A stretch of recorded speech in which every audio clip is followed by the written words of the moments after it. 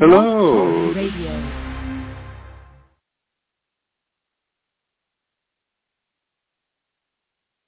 Hello, this is Reverend Don Lewis coming to you from beautiful Witch School. And this is Elder Talk Radio. And tonight we will be discussing Yule. And if you have listened to Elder Talk Radio in the past, you will know that Corellian First Priestess, the Most Reverend Stephanie Neal, First Elder, the Right Reverend Alyssa Maxon Kemp, and Paladin General, Reverend Sir Ed Hubbard, and I, Reverend Don Lewis, each month, each of us address the same issue from a different point of view. And the idea behind this, as I explain every month, is that we want to show that there's always a number of different ways to look at any given subject. And what something means largely depends on how you're looking at it. It can have a very personal meaning, a very existential meaning. What it means to one person may differ from another. And yet, all of the speakers at Elder Talk Radio are not only members of the same tradition, but high-ranking members of that tradition. And the point of this is to say that, we are not cookie cutters. Concepts are complex. And that when you look at something, you'll come away with a certain understanding. But if you look at it again, you may find your understanding deepens. If you look at it from one side, you may find that you see something you did not see before.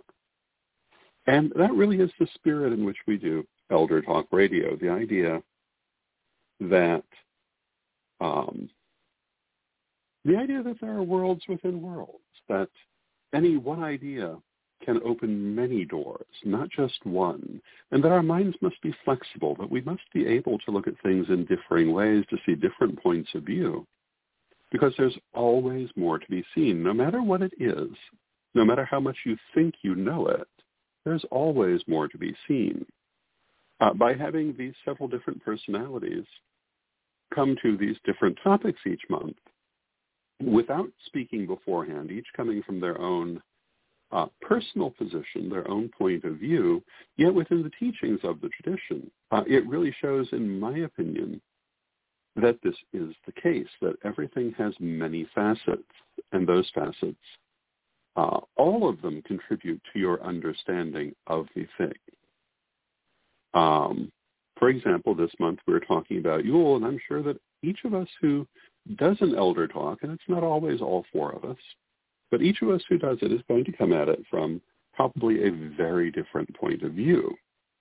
And yet, we're all speaking from the same background and in harmony with one another's ideas. We're just approaching it differently.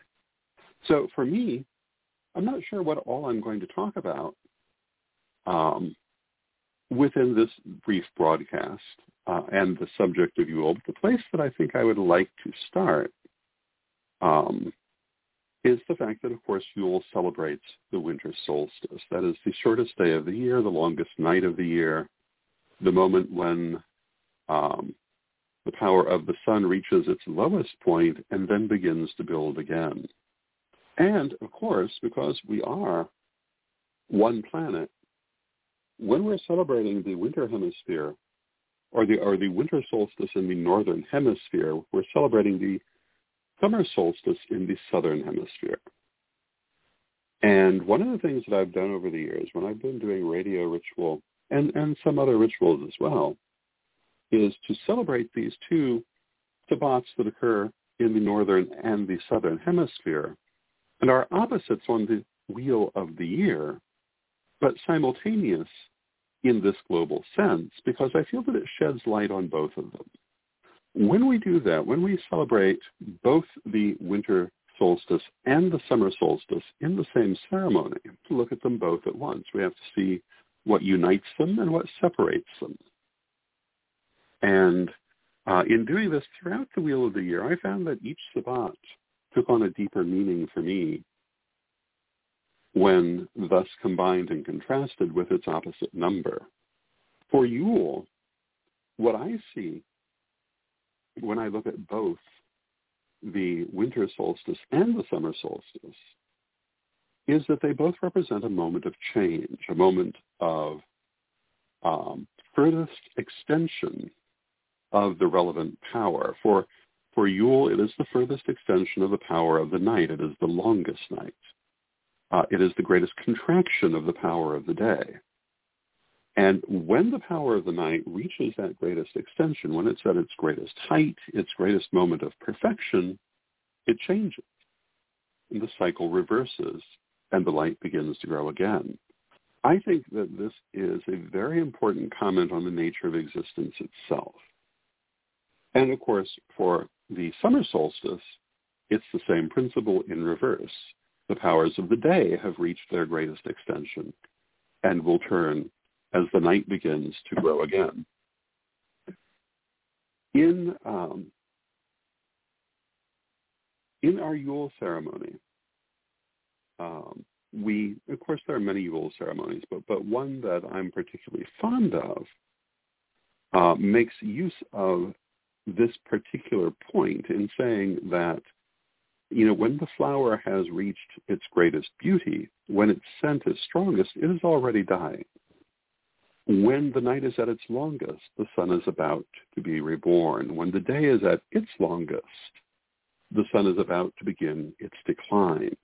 Whenever anything reaches its moment of greatest power, its moment of greatest perfection, its moment of greatest extension, the cycle will turn. And I think that we must consider this when we look at life, when we look at history. If you look at each generation, historically, you will frequently see that this is exactly the energy that you will notice, that the generation of the children will intentionally differentiate itself from the generation of the parent, that the energy will seem to move in the opposite direction in many cases, that what the parents have brought forward to its greatest extension will then move backward in the generation of their children to the opposite extension. I think this is part of the normal character of existence. It certainly describes the cycle of the seasons. And when you look at the concept of yin and yang described in Taoism, when either one has reached its greatest extension, the cycle reverses and it turns back. In Greek, this was described as protos and epistrophe, the going forward and the coming back. And it is the idea that I think underlies much of our being, that we strive to achieve something, but having achieved it, we cannot stand on it. We must change. Whenever we reach a plateau, we can stand for a moment on that plateau, but we must continue moving. Our lives do not stop at one perfect moment. They continue to move. We continue to move in our incarnations. It is the nature of things. The year, when it reaches its longest night, must continue to move. It cannot stay in that place. When winter reaches its deepest point, we begin to move towards spring. And this is an opposite point of view to that put forward by the book religions, which teach the idea that you reach a point of perfection and stay there forever. This is not a natural concept. This is not how things are. Existence is movement. Perfection is not stasis, but movement, ultimately. It is important, I think, for us as pagans to embrace the understanding that we are in an eternal dance, and that dance is not in a straight line. It is in a cycle. And that circle endlessly revolves, reaching milestones, but then moving on. And it turns back upon itself so that everything is seen from every vantage point, ultimately. And to me, that's what this ceremony, under its surface, is really about. It's about taking that moment to appreciate the longest night, but knowing that the next night will be shorter. In midsummer, taking that moment to appreciate the longest day, but knowing the next day will be shorter. That we can only go to the point of furthest extension in any one direction and then must move back. We cannot always move in that one direction. Nor does our higher self desire to. Even though our lower self may say, well, this is quite nice, I want to stay here forever. It's not how it works. Yule, being a winter festival, is connected with death and the afterlife. The figures associated with Yule, Santa Claus, Dead Morosh, Odin, all are associated with the afterlife and with magic and visions and dreams. And this is part of the season. But it's also part of what the ceremony is about. There is a movie that I'm particularly fond of, also a play. I have to say I have not seen the play. I've only seen the movie. And I don't know that I would want to see the play because the movie had such a profound effect. The movie is called The Adding Machine, and it stars those immortal talents Milo O'Shea and Phyllis Diller. I'm not sure that Phyllis Diller had any other starring roles. Well, I think she had one or two. But The Adding Machine is the story of a man who finds that his life has been negatively impacted by technology, and it drives him to a moment of madness in which he murders his wife and is subsequently executed. But all of this is a prequel to the real point of the film, which is what happens after his death. And I've always felt that the portrayal of the afterlife that we find in The Adding Machine is extremely profound and in keeping with everything I've always been taught about the afterlife. And the way they portray the afterlife is as an amusement park of endless pleasures.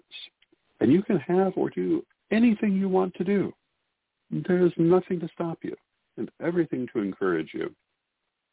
And the protagonist and his friend, who has also been executed, are wandering through this amusement park, seeing all the happy people playing. But they're miserable themselves because they're still obsessed with what was happening in their lives. And some of the other people, including some they know, point out that there's a beautiful music that pervades this entire world that they are now in, but they cannot hear it. And the point of the music is that those people who are at peace with themselves can hear it, and those who are not do not. And the saying is that only the most blessed remain. Anyone can, but only the blessed do. Tend to feel that there is a truth in this. But part of that truth is that it's not our nature to stand still. It's not our nature as incarnate beings to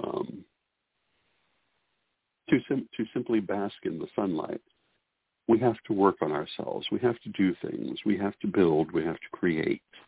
And we are driven to this. And that's part of the meaning of this ceremony. That's part of the meaning also of the summer solstice.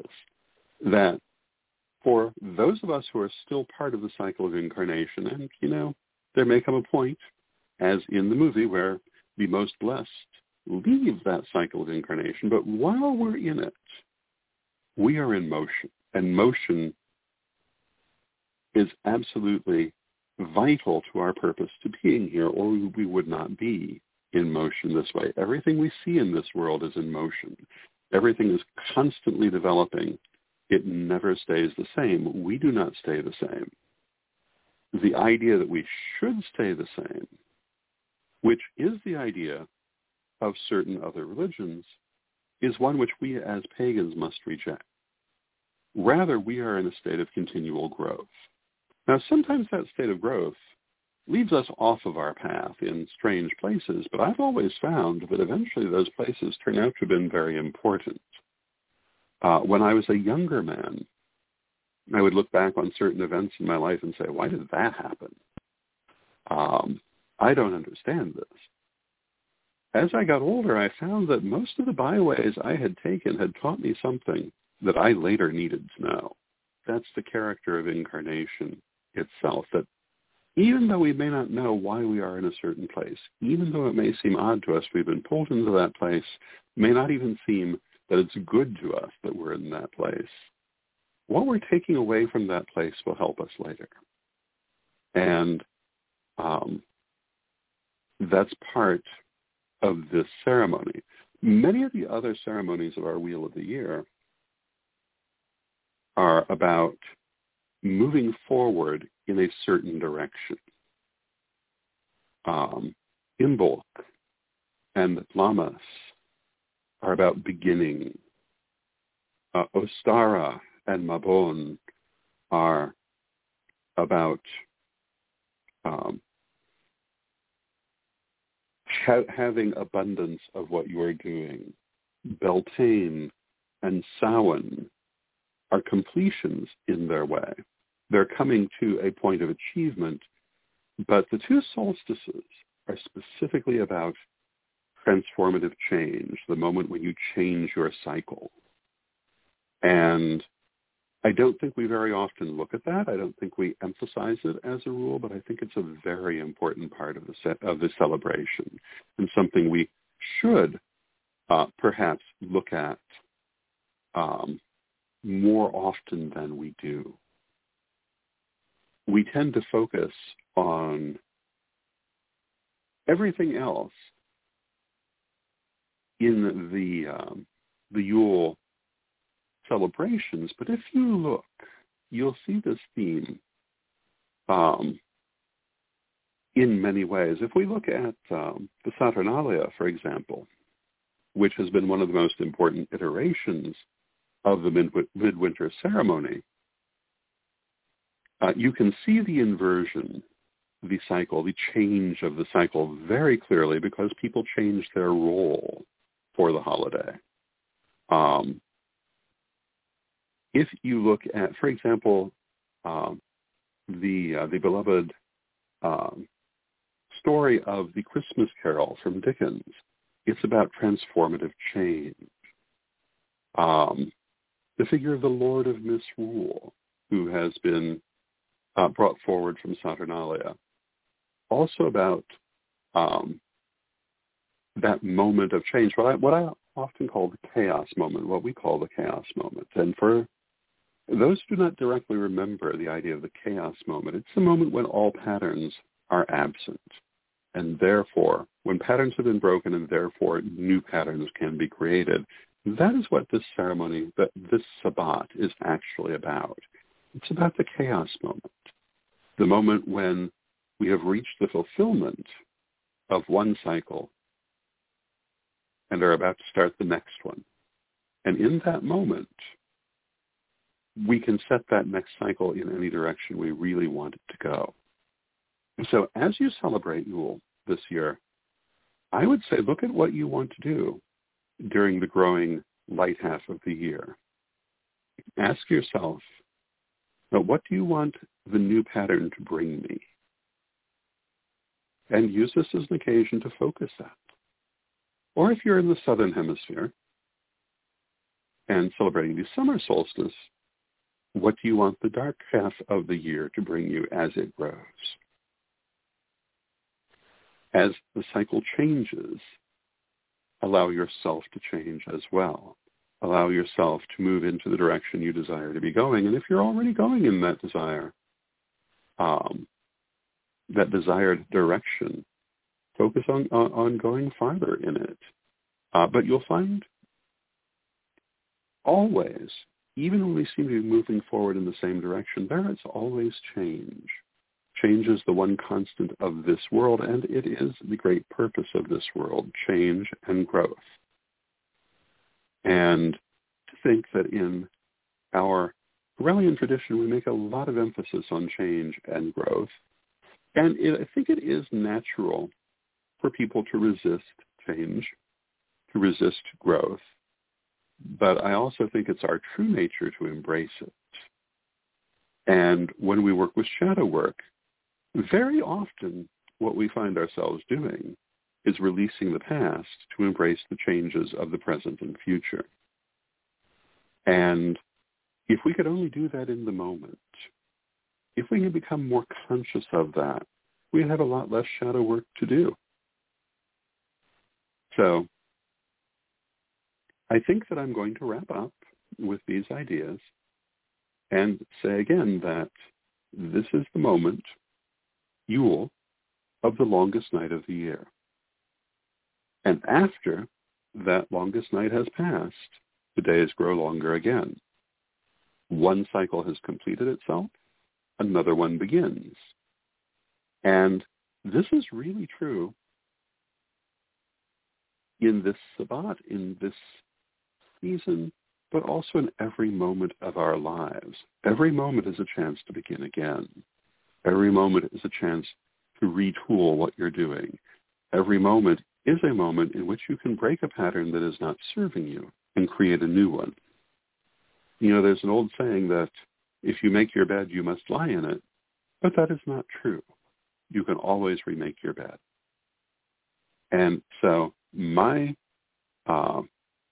advice, again, for this Sabbat is to make sure you're going where you want to go and take this opportunity to fine-tune your path as you go forward. Know that there is always change and realize that change is good. And while change may not be the thing that you first think of when you think of the solstice, whether the summer solstice or the winter solstice, because we tend to think of the quality that is now at its height. But this really is the moment to observe the change from that height to a new direction. So with that, I want to thank you for listening. And I'm going to play a little something. I'm going to play The Lord of Midwinter from Reverend Don's Omnibus of Incantations and Invocations for All Occasions, created by myself and Marianne Kay. And I may actually play a couple of things from that as we end our discussion. And I thank you for listening. And until next time, may you blessed be. Cernunos, Seculos, Santa Claus, Lord of Midwinter, give us pause to think of you upon this night and contemplate our heart's delight. For you are the giver of gifts held dear, who rules the decline of the dying year, when we look within and try to see our heart's secret and hidden mystery. Dreams and visions you inspire, revealing in the midnight hour what is hidden from the eyes of day, and the conscious mind has shut away. Inspirations spark, and our soul's small voice, which guides us and inspires our choice, if we can but still our mind and hear. Of all gifts we hold this most dear. For in the still of the longest night, when the moon provides the only light, you too, old Lord, will look inside to see what your own soul may hide. And there, within, your own small spark will be rekindled and banish the dark as the reborn sun again ascends, and days grow long till winter ends.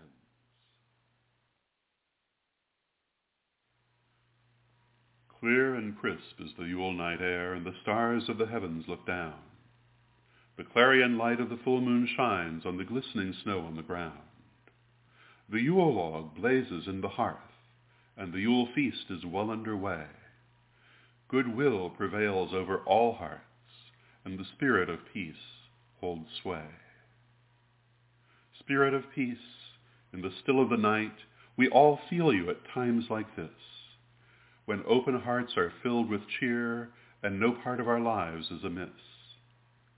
So we praise you, Spirit of peace, for all the blessings you give, and ask you to help us remember all of the days that we live, that even in times of pain and strife, The spirit of peace is still there, if we but remember to look within for your help with the burdens we bear.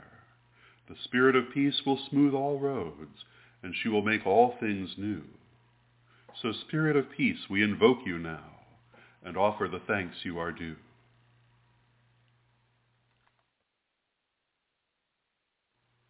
Now comes the Yule, the moment when the aged sun's reborn again. All things renewed, all things made whole, the promise of spring and rebirth for the soul.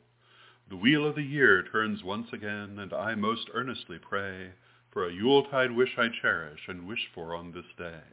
I concentrate upon my wish, imagine it clearly in my stride, aligning myself to the energies which regenerate at Yuletide. For Yule is the longest night, and the power of the sun's nadir, and the days will grow longer after, as we move into the new year. And the old god now at his height will diminish and pass away, while the young god now reborn will very soon hold sway, and the earth will pass from winter, as the power of the young god grows. So my wish will grow along with him, increasing as he does. And as winter must give way to spring, so too my wish will manifest. For I've tied it to the sun's rebirth, and by that rebirth shall it be blessed. So thanks I offer, knowing my wish shall come to be. Even as the sun's light grows, my wish will come to me.